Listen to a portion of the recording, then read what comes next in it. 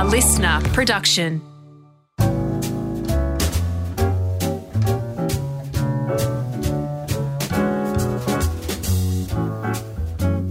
Hello, I'm Gary Megan, and welcome to A Plate to Call Home, where we explore the stories behind the food and get to know some of my food heroes.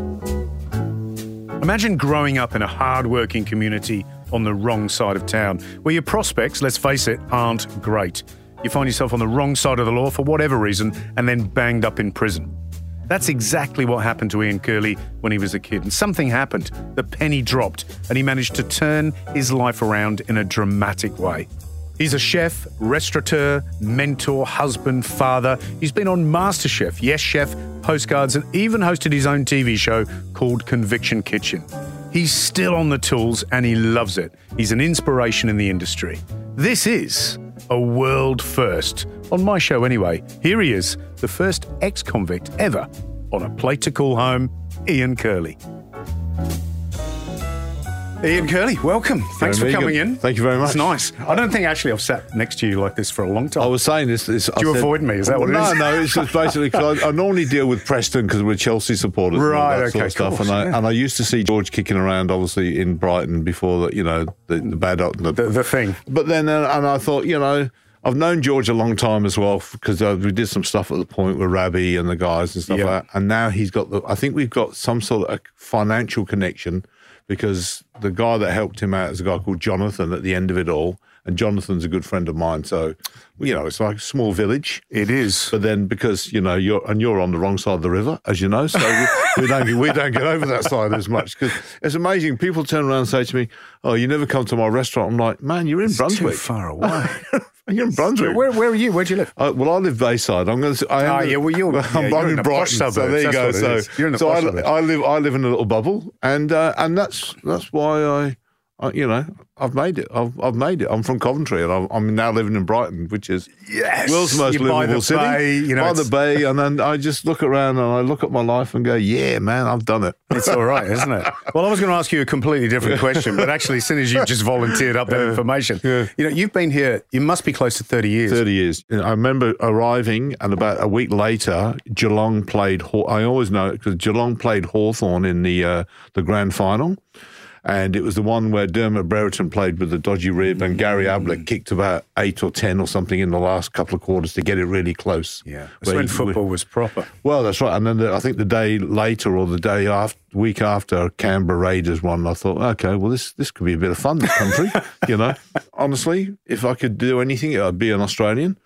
But it's still that English thing about it. It's like you've always got to stick up for England. Even when we're doing crap, we've got against the Aussies. You just got to do it, See, I feel differently. See, when for example, if you rewind 30 years, there wasn't any soccer on television. So when you came here, you were either watching, SBS at like 1 o'clock in the morning. And even actually at the beginning, I don't think there was even any soccer on. So it was hard to watch. That's what time we were finishing work then, though. Well, that's right. So that would have been, that's a long time ago. And things have changed a lot. But I left it far behind. I remember bumping into a guy, when I'd been out here for a couple of years ago, and he goes, where are you from? And I said, I'm from here. And he goes, no, where specifically? I said, no, I'm from here. And he goes, no, where specifically? I thought, oh, shit, this guy's getting too close. Yeah. And he actually grew up on Hailing Island, where I grew up. Okay. I never saw him again, because I'm like, there's a reason I left. Right.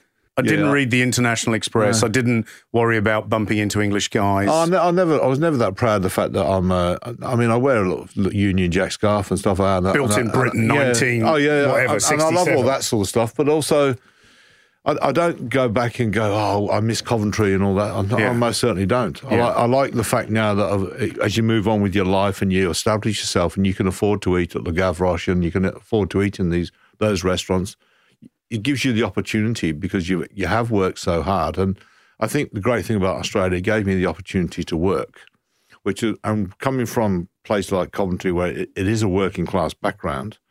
You can work, and yourself in hospitality, there's no unemployment in hospitality.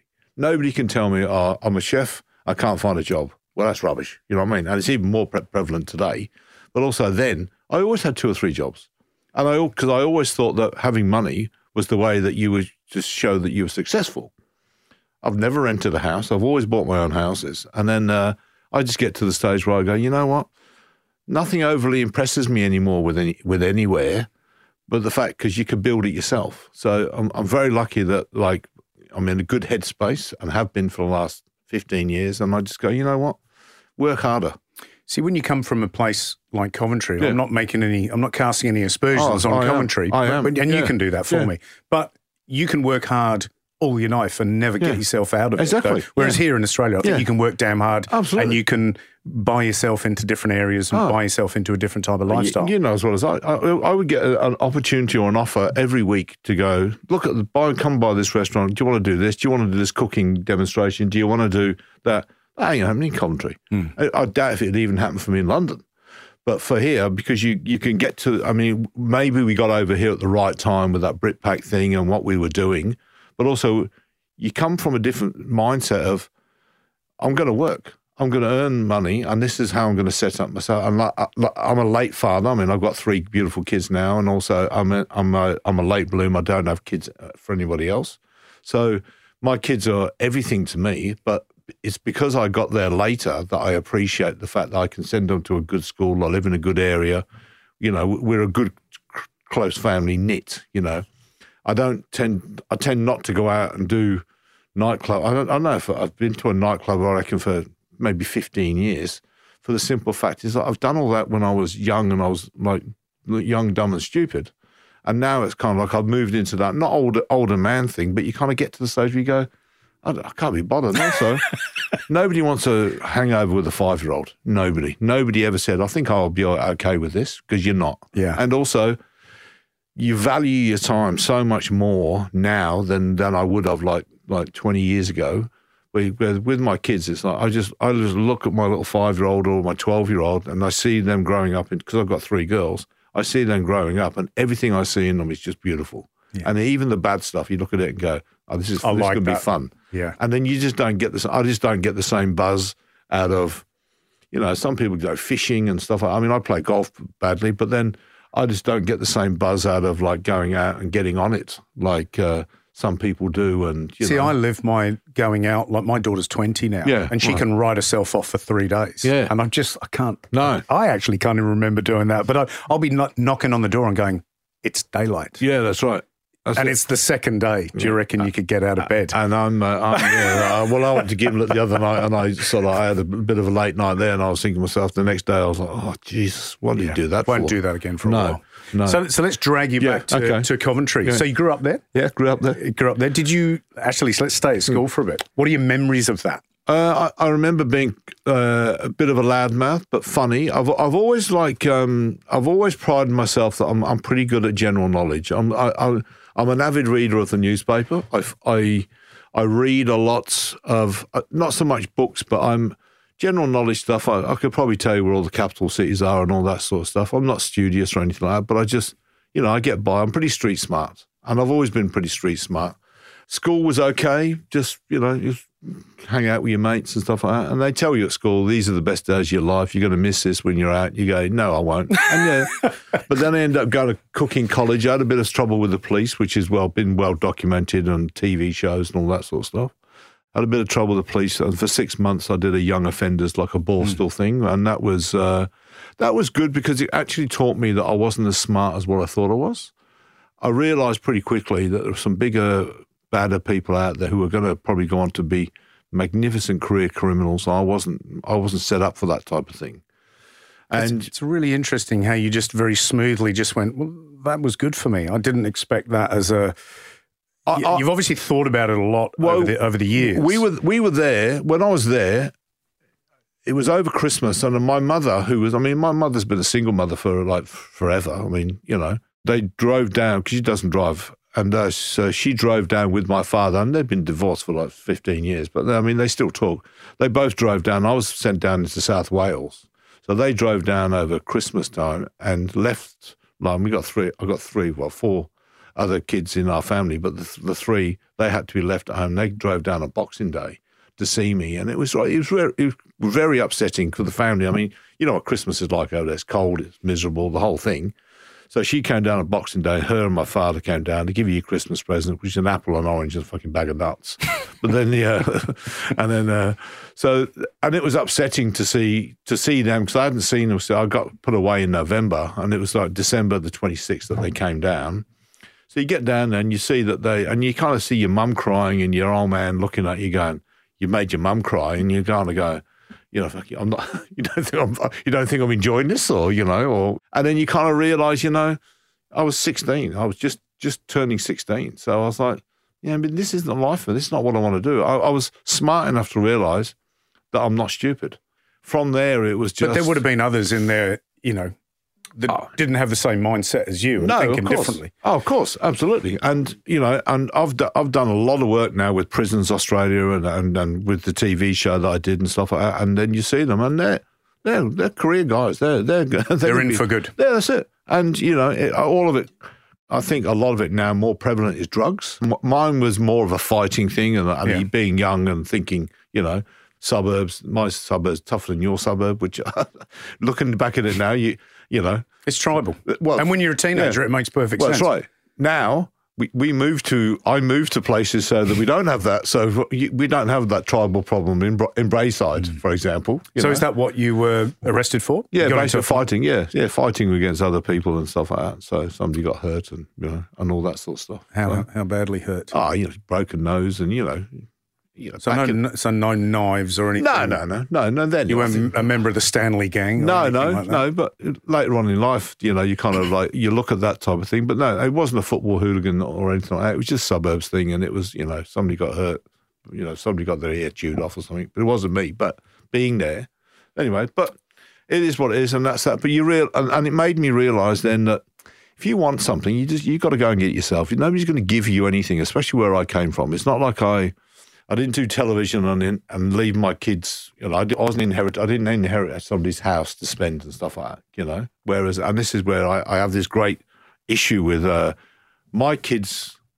They've got a completely different upbringing to me. It's 100%, couldn't be polar opposites. When I got here, I had 400 quid in my wallet, and I had a credit card debts of about 400 quid, but also I had a credit card from Burton's, the menswear shop they used to have. So that used to be the place if I was going out, I'd buy a shirt from there, you can put it on credit card. And I had that debt, and that was chasing me. And I was like, got over here, I was like, wow, this is it. But they still kept chasing me for it. And my kids now, they wouldn't have no understanding of that. So I just think that this is God's own country, like Australia. I love it to bits. Just trying to linger on that, on that period in your life and making that decision. I mean, because now, of course, when you're mentoring young people in the same situation, there must be a point where they're like, well, I'm never going to be like you. This is me. How do you kind of nurture and trying to is it a case of trying to tease their kind of ideas in a different direction? Well, and it's the same, as you know, Gary, when you're teaching somebody who's cooking, you can turn around. I mean, you'll make a dish and I'll make a dish, and I'll look at it and go, mine's never going to be as good as Gary's. But then after talking to you, and you'll say, yeah, but I do this and you do that, and you kind of, that is that mentoring thing. And you kind of go, oh, yeah, I get it. Because I can guarantee you that, like, Rennie doesn't cook the same dish every night, and Nomad is 100% perfect every time. That just doesn't happen. It's a falsehood that, it's obviously something that we see on television, that everything's amazing. Like, we all know what it's like when you're in the shit in the kitchen. It's fucking all hands on deck, and things do go slip through the cracks, let's just say. But when you're mentoring young kids and stuff like that, and you go, well, why can't they be like that? Because, well, I've done it.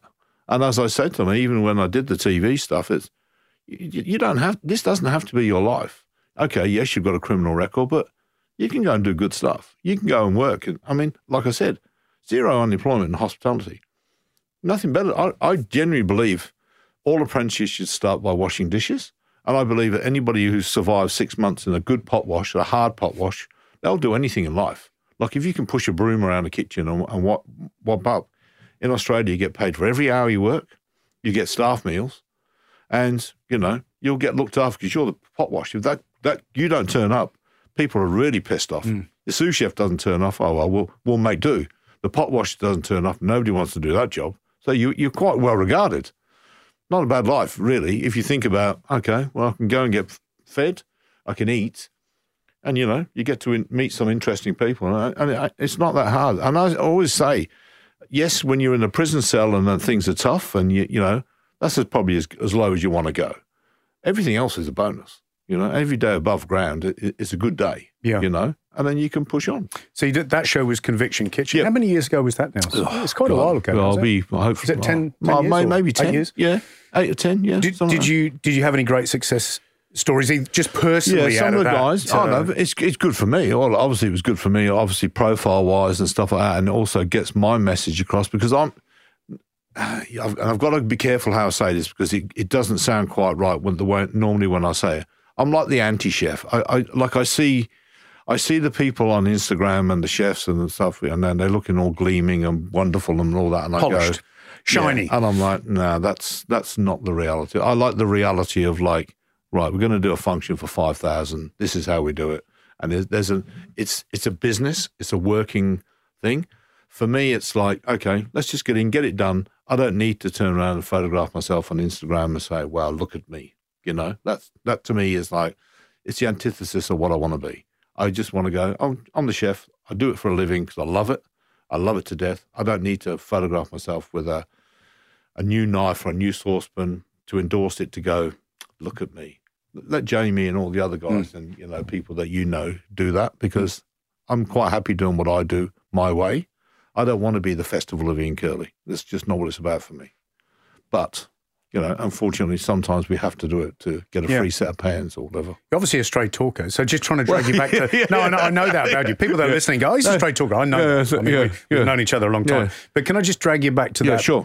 And I won't linger on it too much longer, but it's just more about a personal connection that you might have had when you did Conviction Kitchen. Be one of the guys. Because you know what? I think people that are listening, either whether it's not them, they always know someone that's having difficulty. I mean, and even in our... you know, in the lucky life that we live, you know, I know parents that maybe their son's gone astray and there is seemingly nothing that we can do or any kind of advice that kind of gets through, even though they've grown up in the most amazingly nurturing Gary, environment. you know as well as I do, you're one step away from being homeless. You know what I mean? Like we know some of the same people who've had financial difficulty and puts pressure on them, and you get divorced, and all of a sudden, like you're staying up late, and all of a sudden goes from a life fantastic to something entirely different, quite drastic or something. So for that, the guys who were on the show, all of them to a person, it was drug related. It was part of it started off smoking pot, then it went on to something stronger, and then they just didn't have the motivation to actually go and do stuff. And I think a lot of it is mental. It's either you're in wired like that, or you tend not to get people who work really hard and do the right thing, going out breaking the law. It's the ones that kind of go, you know what, I see an easy way here. And that's not the way to do it. I think it is about hard work.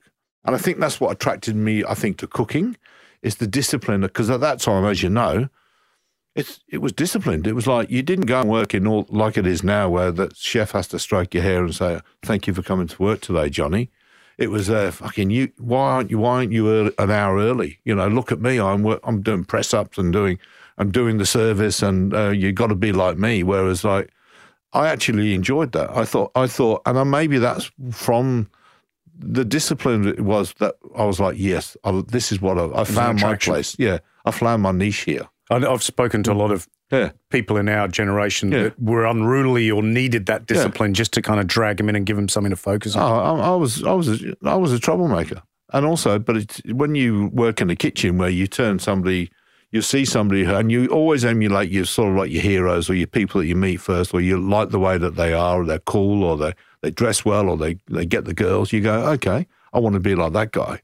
And in that kitchen where you see people who are like pushing on and then getting it done, you go, I want to be like that guy. Yeah. And in the kitchen, it's like, you know as well as I do, you never turned up late. And you didn't turn up late. You just didn't turn up late. No sick days. No. No sick days. I remember reading that the Rude Brothers, they'd asked the Rude Brothers, what was it like? What did you say to people who turned up late 3 times?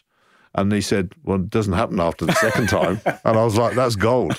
Now you kind of you've almost got to send an Uber to like pick them up. Yeah, drive around and get them yourself. Yeah, that's right. And I remember the chef from the Intercontinental, I'll never forget, is a pastry chef called Michael Coker.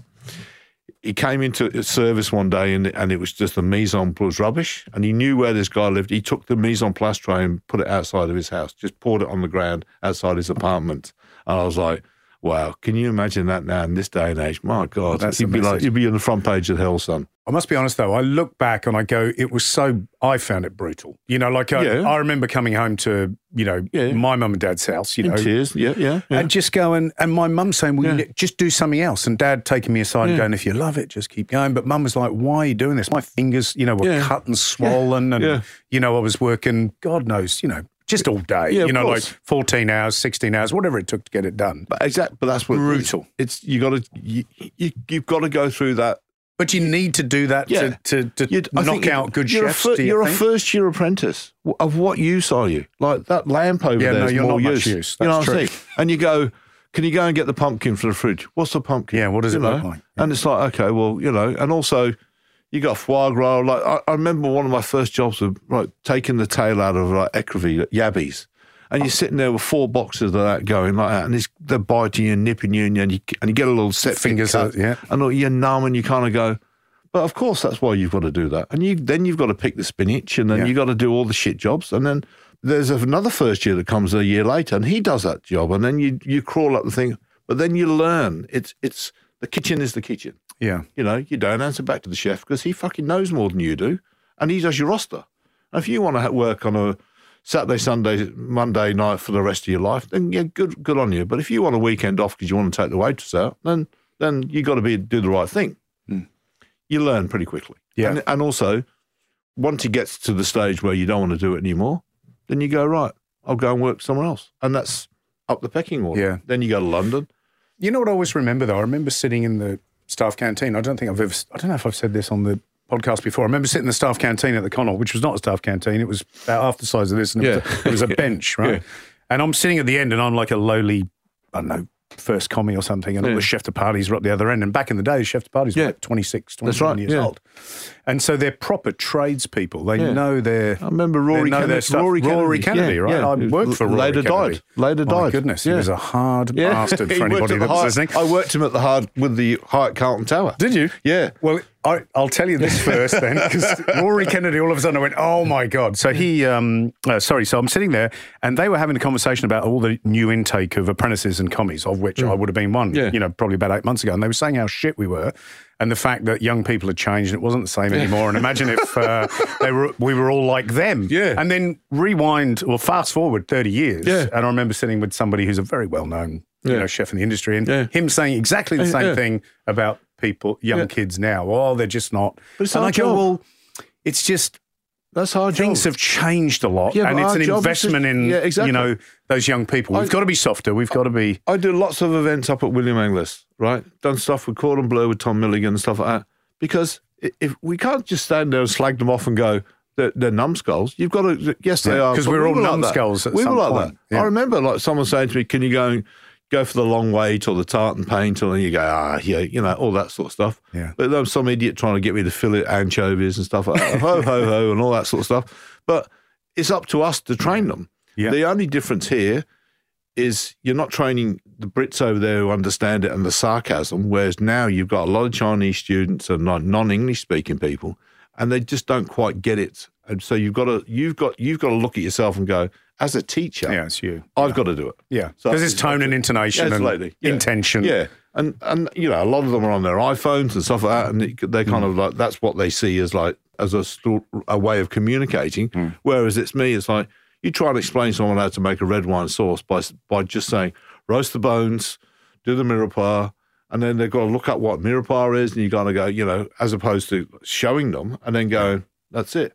The colleges can't do it because they can't afford it. So it's up to you to be able to say to them. Well, there's nothing sexy, is it? It's just repetition. I mean, I hate to say it. The foundation of what I still know today is just through it's in your fingers because you did it so many times. Yeah, that's it. Somebody asked me recently, they said, do you still think of yourself as a chef? And I said, well, I don't know. Probably not because I don't have any restaurants and what have you, but I'm a cook. Yeah. And it's ingrained in me, and I'll be a chef until I die. Well, of course. Because I can still cook pretty well. You know what I mean? So many people say, because I've got my own restaurants and stuff like that, so you're a restaurateur. I'm like, no, I'm still a cook. And I'm a chef. And I don't want to be the guy in the office doing the accounting.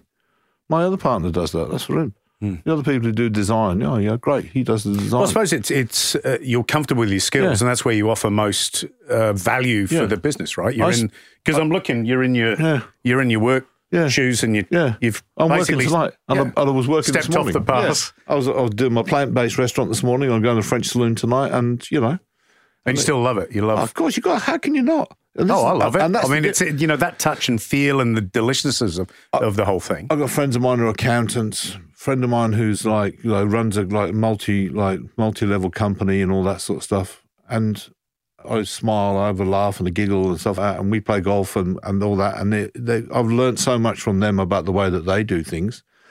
I don't really correlate so much with other chefs because they're kind of like, I find the whole sitting around slagging off other restaurants and like saying, oh, guess what, I heard that so-and-so's sous chef. I'm like, that to me doesn't do anything. I think I learn more from people and the way that people are as opposed to, I went to Andrew McConnell's new place. The design is, I'm like, mate, you couldn't afford that design, Go there, enjoy yourself and just go, how lucky are we that we've got the opportunity to eat the best Vietnamese, the best French, all that, all in our city. Yeah. With great ingredients and knowing that you probably know the people on the floor and go, hey, how you going? Yeah. And that's it. Just beautiful. Yeah, I love that. I'm the same. We've got a good mutual friend who always becomes very negative within about 10 minutes of chat. I do my best always to just steer it away. Because in the end I go, well, it's not solving anything. No, that's right. And actually I just really like going out to eat and somebody cooking for me. It's nice. It's like when chefs, I know that you've got your cookbooks and stuff, but when chefs write cookbooks and then they start telling about their lives and stuff. You're not Nelson Mandela. Nobody really cares. Oh, yeah, but people like to know.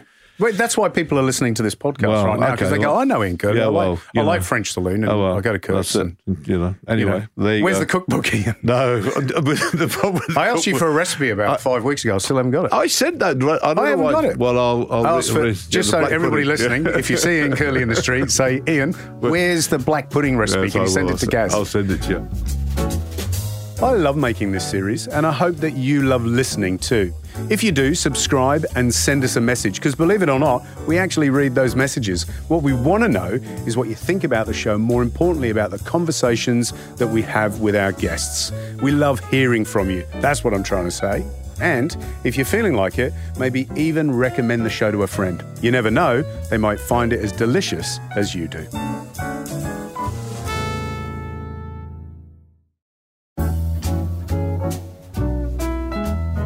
Can I just drag you back a bit again? Are we still going back? No, the only reason, because I'm trying to find out your inspirations. And we talked about a little bit about your youth and, some of the indiscretions and then getting you on track. And then, so what got you on track? So when you say, I looked at people, you look at people in your career and go, I love them, I love that. Who were they for you? So early in your career, what were the pivotal moments where you went? I was working at a youth opportunities program. I got out of the Borstal, you young offenders. I went to a youth opportunities program. So at that time, Maggie Thatcher had closed down lots of factories to privatise things, and she'd put so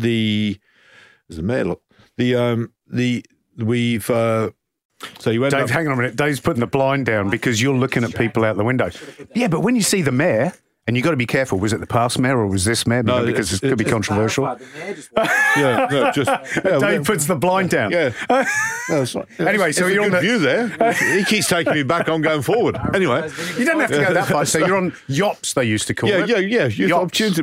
Yeah. So there you go. You got double the goal. So you thought, okay, if I work hard, someone will give me a job. Anyway, so I was doing that at this factory.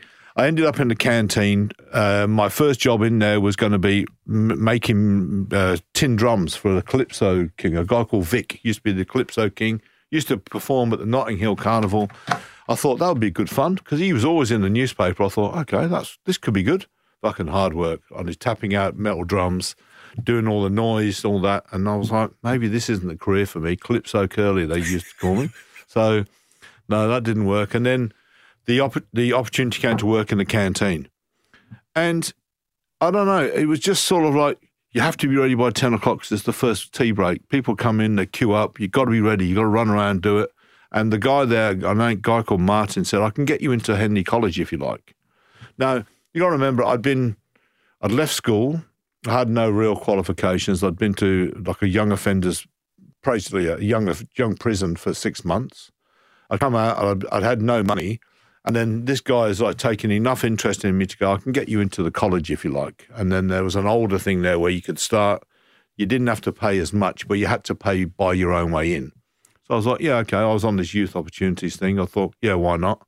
and I got into Henley College, and then from there I got a job straight away working as a bus boy at the local Trust House 40, and sweeping leaves from one space to another while it was still windy was like, okay, but that's what you did when you were a numbskull on the weekend, and you kind of go and it pays. And from then, I mean, what am I now? I'm 55, so that would be, for nearly 40 years, I've never not had a job. And I've always had more than one job or 2 or 3 jobs at any one time. So I did that. The hardest thing you ever do is move from your hometown, because you know everybody, you know the same guys in the pub, you know it's the same girlfriend you've had at the time. I met my first girl I fell in love with was at college, a girl called Tracy. I went to work in London as soon as I qualified from there, because I was into it by then. When you get to college, you get the white jacket on. And I always say it's because you're all the same. Everybody's in the white jacket. It doesn't matter if you're rich, you're smart, you're poor. You're still making the pilaf. You're still doing the mirepoix. You're getting judged on how you chop it, not where your family's from. And I think it gave me that equality, especially from the fact that I had been away in prison and stuff like that. And it was like a fresh start. White jacket, off to London pretty much straight away. And I just loved it. I just loved the fact that this was this. I mean, they were saying, Dudley Moore's in tonight and he's drinking a £2,000 wine. And you're like, what the fuck? Are you joking? I'm like, really? People like do that. And then, the waiters will be swirling it around. And then you've got food that you've never even dreamed of some of this stuff that you're seeing. And it was at the Hyatt. And like you're saying, people like Rory Kennedy was on the larder. He was a chef de partie in the larder. And he was tough as nails, these guys. And they're like, fucking, you turn up, mate. And then that's it. You chop your bones for your mirepoix and all that. And then I love that discipline. And I mean, I'm not a tough guy, but I like the fact that you start at 8, you get there before 8, and you finish afterwards, but you put in a good day's work. I work with Donovan Cook over at the Savoy, Ray Capaldi, all the reprobates from Melbourne now, and they're all the same. None of them will say to you, I had an easy life. I worked with Donovan at the Savoy, and then I worked with him in a restaurant in London, and I was the one that basically talked him into going to the waterside, and that made him. And you get to a stage, the great thing about cooking is you can sit down and have a conversation. I can have a conversation with you because, like, you've been a superstar on TV, but the same guy I can talk to an apprentice because these are the people that you meet. Like, I've got people who come into my restaurants who are, like, ultra wealthy, and they want to talk about, like, where their yacht's going to be stationed off the Positano. And then I bumped into a guy that used to work with me yesterday who'd been in prison for 2 weeks because he did a home invasion. I was laughing. I'm like, you fuckwit, And you kind of go, and I love the fact that people who work in the money markets, that doesn't happen to them. Accountants, my accountant, he sits there and he just marvels at the stories of what happens in hospitality. And I'm like... But don't you think restaurants... I don't know if people really have a proper sense of what's going on, to be honest. I mean, there's TV, which is very glamorous and all the rest of it, and there's reality. But I remember reading a book called The Restaurant Man, which is by Joe Bastianich, right? Okay, yeah. And he talks about it's a business of two worlds, right? Yeah. Cheapskate behind the doors and expensive, extravagant and wonderful in front of those kitchen doors. Yeah. And I like that kind of juxtaposition. And it's funny how people come in and they think that what you do is dreamy and extravagant and you're connected, and you are in a sense with the very best in the world. Like you're dishing up caviar and putting Wagyu steak on a plate. Yeah. And then you walk through the double doors into the kitchen. That's right. And it's a whole nother world. Well, that's it. Because out the back are the bins and the... Yeah, of course. Absolutely. And the mops, right? At the front of the hotels that I work at, they've always got some sort of like beautiful art piece, or there's a sofa that costs like 40 grand. You go, or was 100 years old. Yeah, that's right. And you go, look at that, it's fantastic. And that's it. You walk through the kitchen door, and 3 of the gas rings don't work on the 6 burner, and you kind of go, can we get a new stove? Why? Oh, no, the other 3 are working. And you go, of course. Yeah, okay, there it is. That's the position. But that's how you deal with stuff. What's the conversation in amongst your business partners who are, some of the most experienced in Melbourne in terms of, I don't know, pushing prices up or tackling the staff shortages? We have to do it. Training? We have to put the prices up, but also COVID has taught us that to survive, you've got to survive. And also, there've been some high-profile people who have gone broke, as you know, and also suffered financial setbacks. So you've got to look at it. And COVID and everything else has made us more aware business-wise of where it's at. Luckily, I've got the consultancy business with the hotels, and I do what I do because it's there is nothing better than invoicing and then getting paid. And so, okay, there's another month gone. Yeah. Because basically now I'm looking at the end of retirement and stuff like that, and investments hopefully will come home. Yeah. But my kids have still got to go to school. That's going to be expensive for 3 too. So you're working for a while. But that's fine. And I know my partner, she's amazing, and she works very hard as well. But we work very hard for the family. And our thing is to make sure that the family are provided for. So, and that's great. I mean, Simone works her backside off, and we're into it together. Yeah. My thinking is that restaurants, yes, you've got to put your prices up, but again, like you're saying, market forces. Would I go there once a week? No, but I've been there 2 or 3 times now. But then I'll wait now until the others come. But I wouldn't do fine dining again anytime soon. Yeah. Once a year I'll do it. I'm happy to do that. I don't know. I think that's something to do with your Asian experience and how you enjoy food. Yeah. I just don't have the patience to sit there for hours anymore. I like to go and eat really beautiful food and then get out of there. I like walking into a place and looking at the decor and the fit out, looking at the bar, looking at the staff, seeing what the uniforms are wearing. I'm like, okay, so that's where we're at now. I'll say, got a plate of oysters, a quick main course. In that time, I drank half a bottle of wine and I'm out of there. And then I'll go and do it somewhere else as well.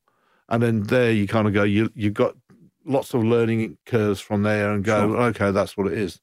And you're confident of what you love. I mean, look, I having said that, I will clarify for everybody that if it's an exceptional experience, there's nothing better. No, of course. If you can sit there and eat 15 courses and the time just flies and everything's amazing. Yeah, that's right. What an experience. I mean, we've been to New York and stuff like that, and we're very lucky that but you've worked to that. I mean, luckily, Simone, for my birthday, took me to New York. We flew first class, right? Now, you think, first class, wanker. No, it wasn't the first thing that came to my mind, but it was well worth it because you're there, and when you're arriving into New York on first class and Hillary Clinton's in the next seat next to you and you're having a shower, not with Hillary, but you're having a shower before you arrive. I was going to say, Hillary, I'm just about to jump in the shower. But you're there and you kind of go, fuck it, yeah, this is all right. Yeah. From a boy from Coventry. I was going to say you've worked very, very hard for it, and it's almost a monumental moment. Yeah. Where did you eat? Simone, for her 40th, she'll hope you're saying this, she bought herself a safari at one of those, those celebrity chef dinners that we do where, you go up and they go. Did she have a couple of Pinot Grigios and get carried away? She was on the Chardonnay and they gave her this lightsaber thing. I thought she always loved Star Wars, so she was waving this lightsaber. She kept buying this bloody safari over in Sabi Sabi in South Africa. So we ended up going there, but we met these some really good people like Bruce and Gladys and a guy called Wolf van Alkemaar and his wife Michelle at this safari thing. So we had dinner with them every night. So they're hoteliers, like Wolf's a hotelier, lives in Switzerland, very, very wealthy, good guy. And Bruce and Gladys were on the safari from New York. So when we go to New York, we go and see them and we have dinner and we stayed at 11 Madison Park across the road.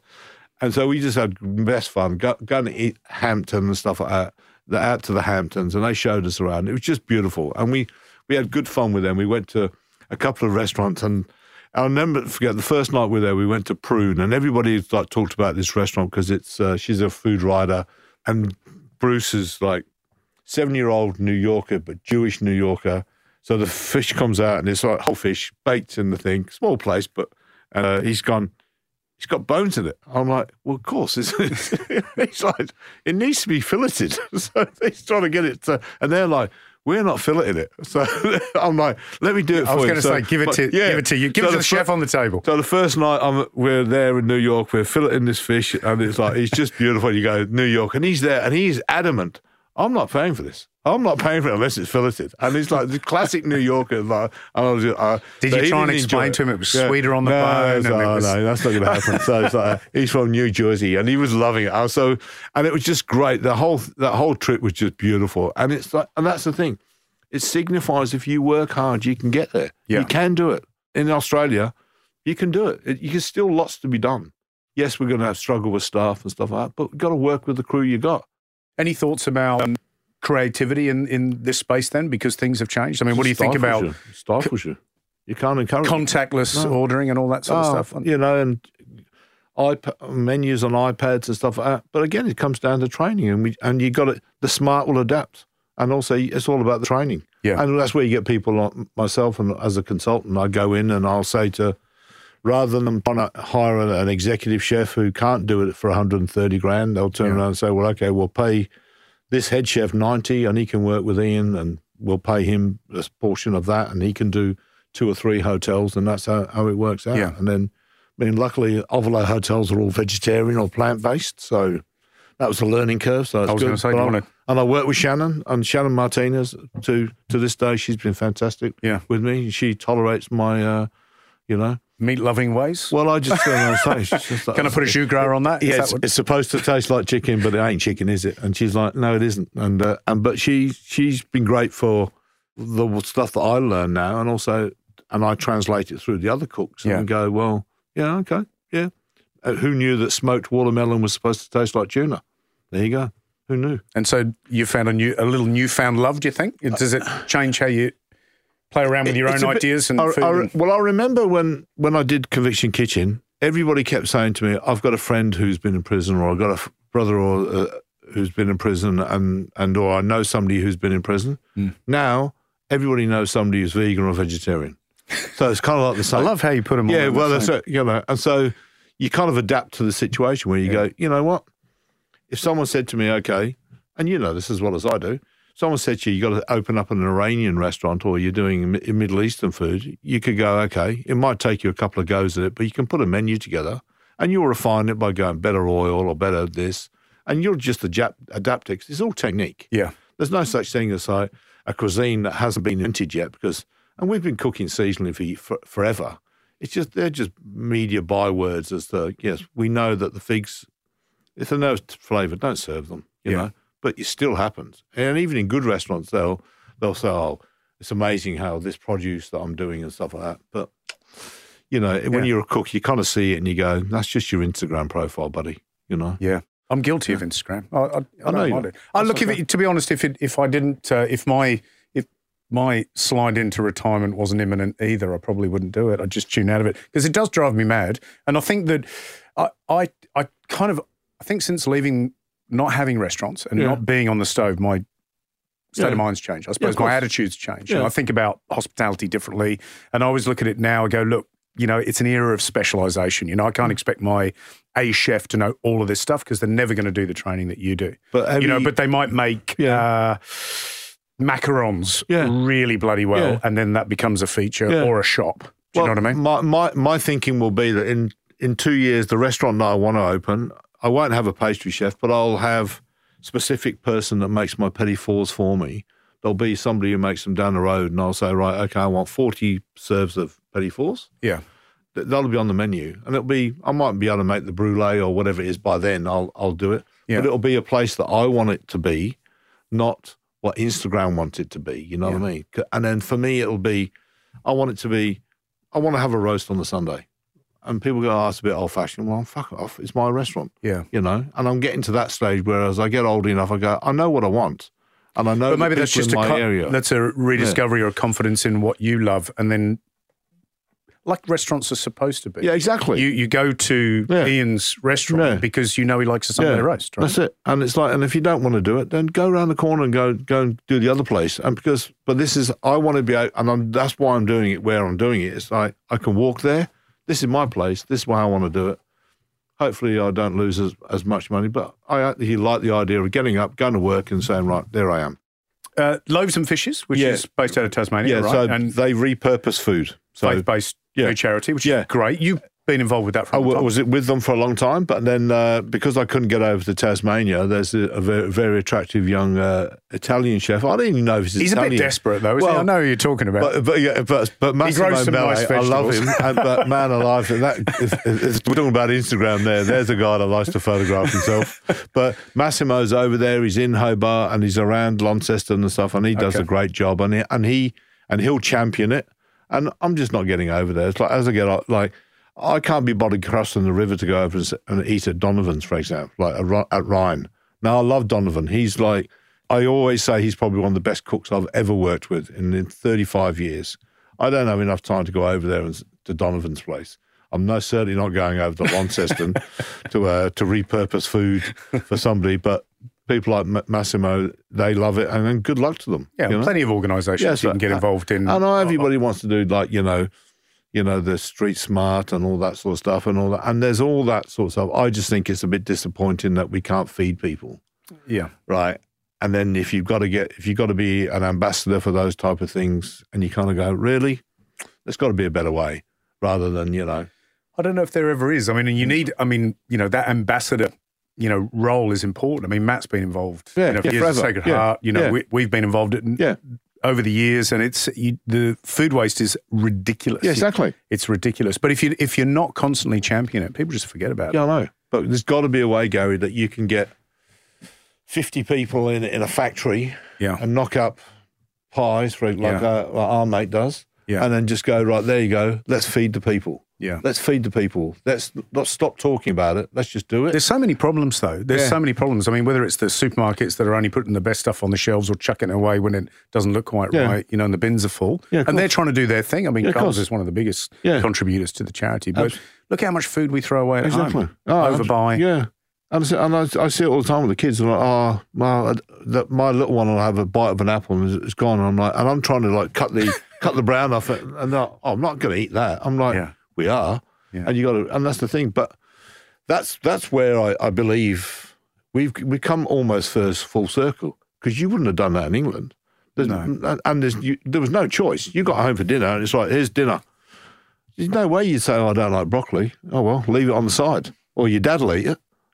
Yeah. Because you'd go hungry and they go, oh, that's a terrible way. I'm like, believe me, it's like an a la carte restaurant at some mornings in my place. What do you want for lunch? Oh, I don't want this for breakfast. You go, hold on a minute. What are you doing?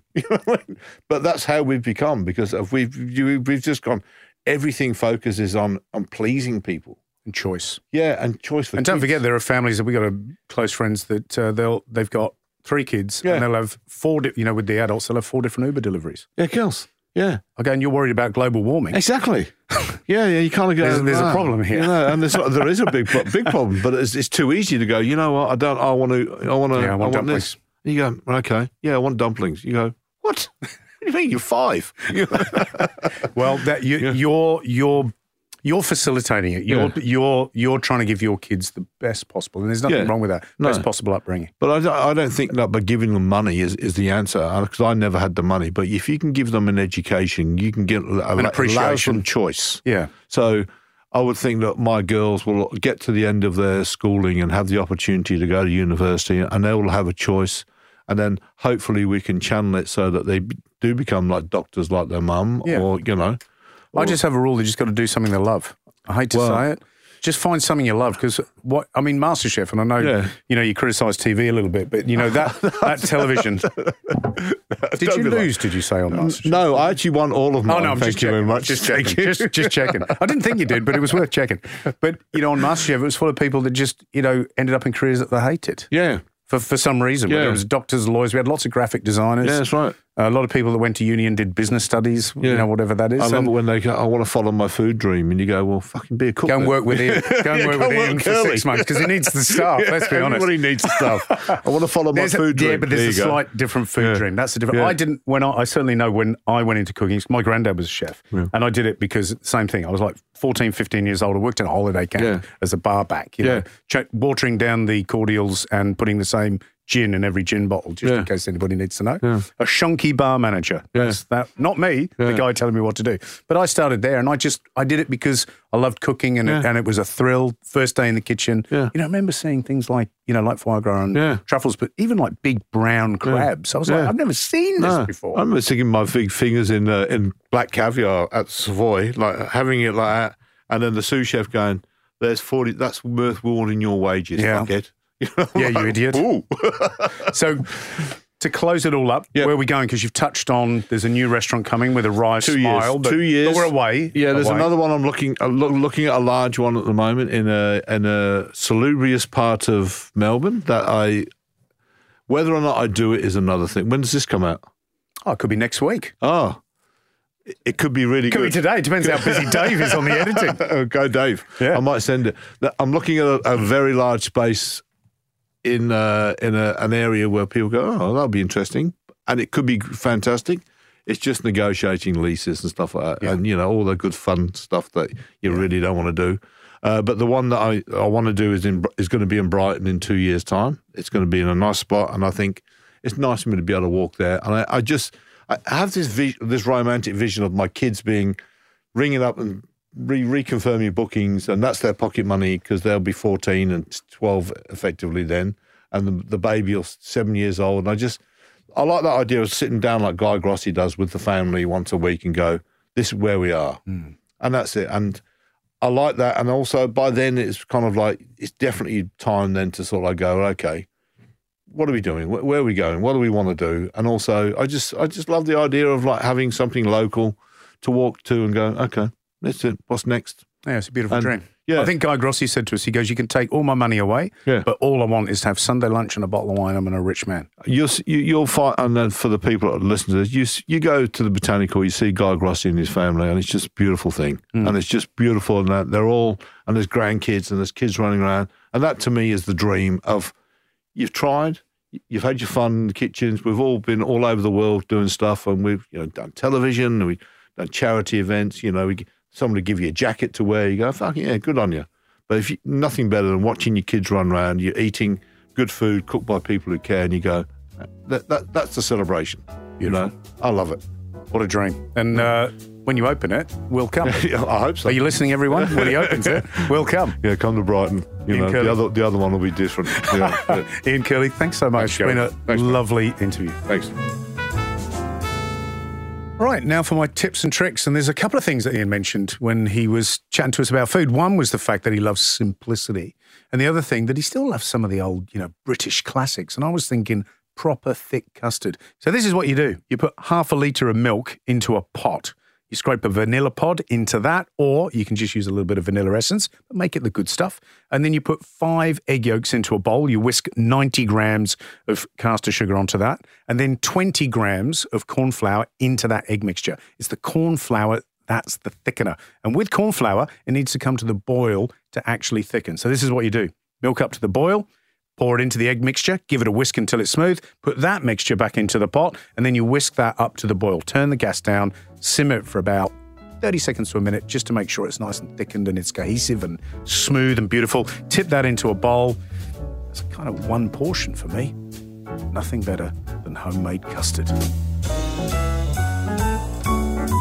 A Plate to Call Home is presented by me, Gary Megan, and produced by Dave Swolensky, and audio production by Darcy Thompson.